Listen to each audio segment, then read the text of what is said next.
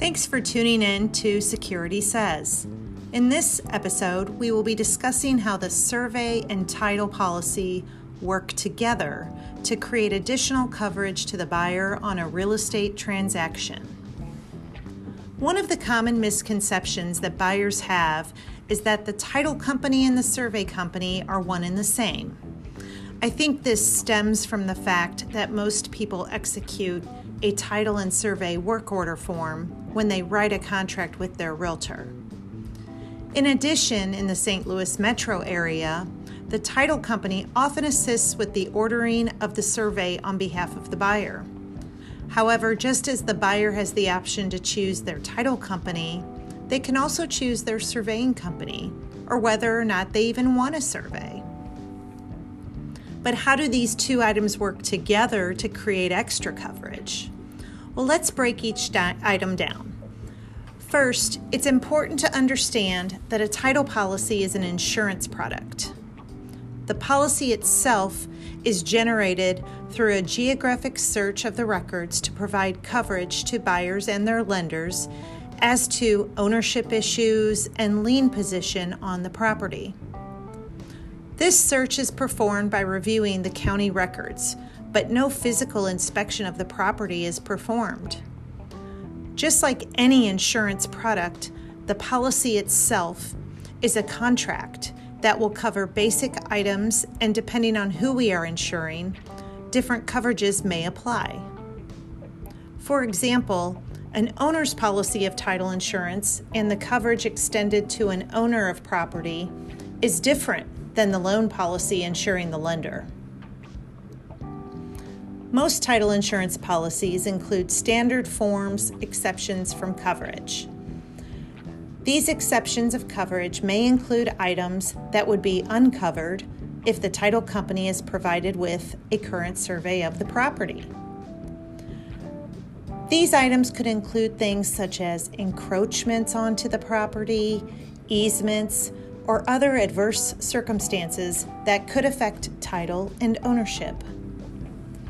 So by providing a title company with a survey, which is a physical inspection of the property, this additional information may allow a title company to provide extended coverage, or in some cases, they may accept certain items from coverage. That's a lot of technical talk, so I thought it might be helpful to give you a few examples. In my first example, Bill and Susie decide to buy an existing home in a subdivision, and they decide not to get a survey.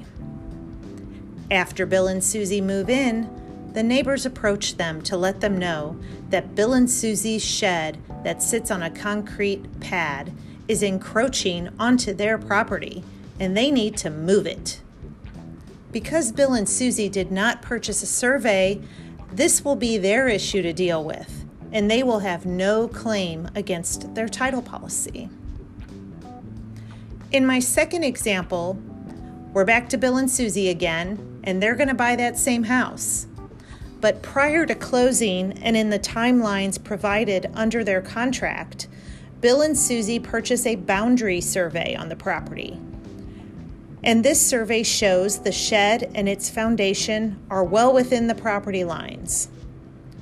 But again, after closing, the neighbors come over and state that the shed is on their property.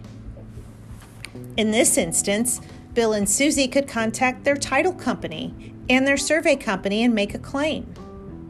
The title company would need to provide a legal defense to defend that claim. In my final example, Bill and Susie decide to buy that same home. Once again, prior to closing and in the timelines provided under their contract, Bill and Susie purchase a boundary survey on the property. Only this time, the survey discloses the issue of the shed lying outside of the property lines. Now, Bill and Susie have some options. Their first option is that they can request the seller move the shed and its foundation so that it sits within the property lines. Their next option is that they can just accept the fact that the shed lies outside the property lines and do nothing. Kind of a cross your fingers and hope for the best scenario. This would create an exception to their policy coverage because it's a known defect on the survey. Their last option would be to ask the seller to obtain an easement from the neighbor.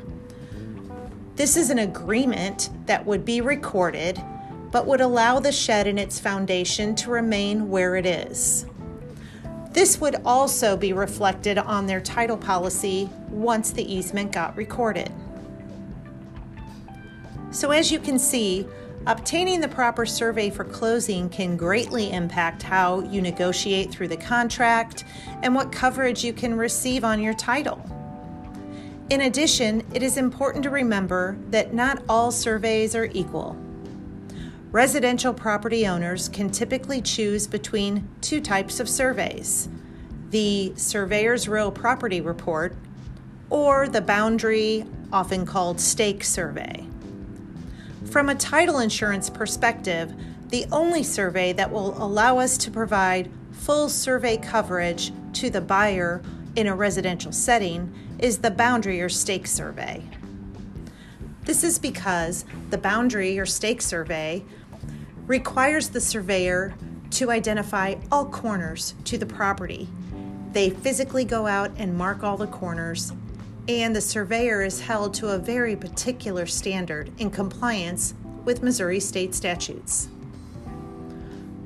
The other type of survey that I mentioned, the Surveyor's Real Property Report, does not mark all of the corners, and it provides for a large margin of error. That is why this would only allow title companies to give limited coverage on a policy. Additionally, a boundary survey must be current to be considered for full coverage. Why is that, you may ask? Well, things can happen over time. Take, for instance, the case of the changed survey. A seller had purchased a boundary survey on his property 15 years ago. This survey showed that everything is great. Everything lied within the property lines and we were good to go. But when their new buyer purchased a boundary survey, it showed that the circular driveway extended outside the property lines by 6 inches. How can that be? After we dug a little deeper, it was discovered that every other year, the seller would have new asphalt poured on his driveway.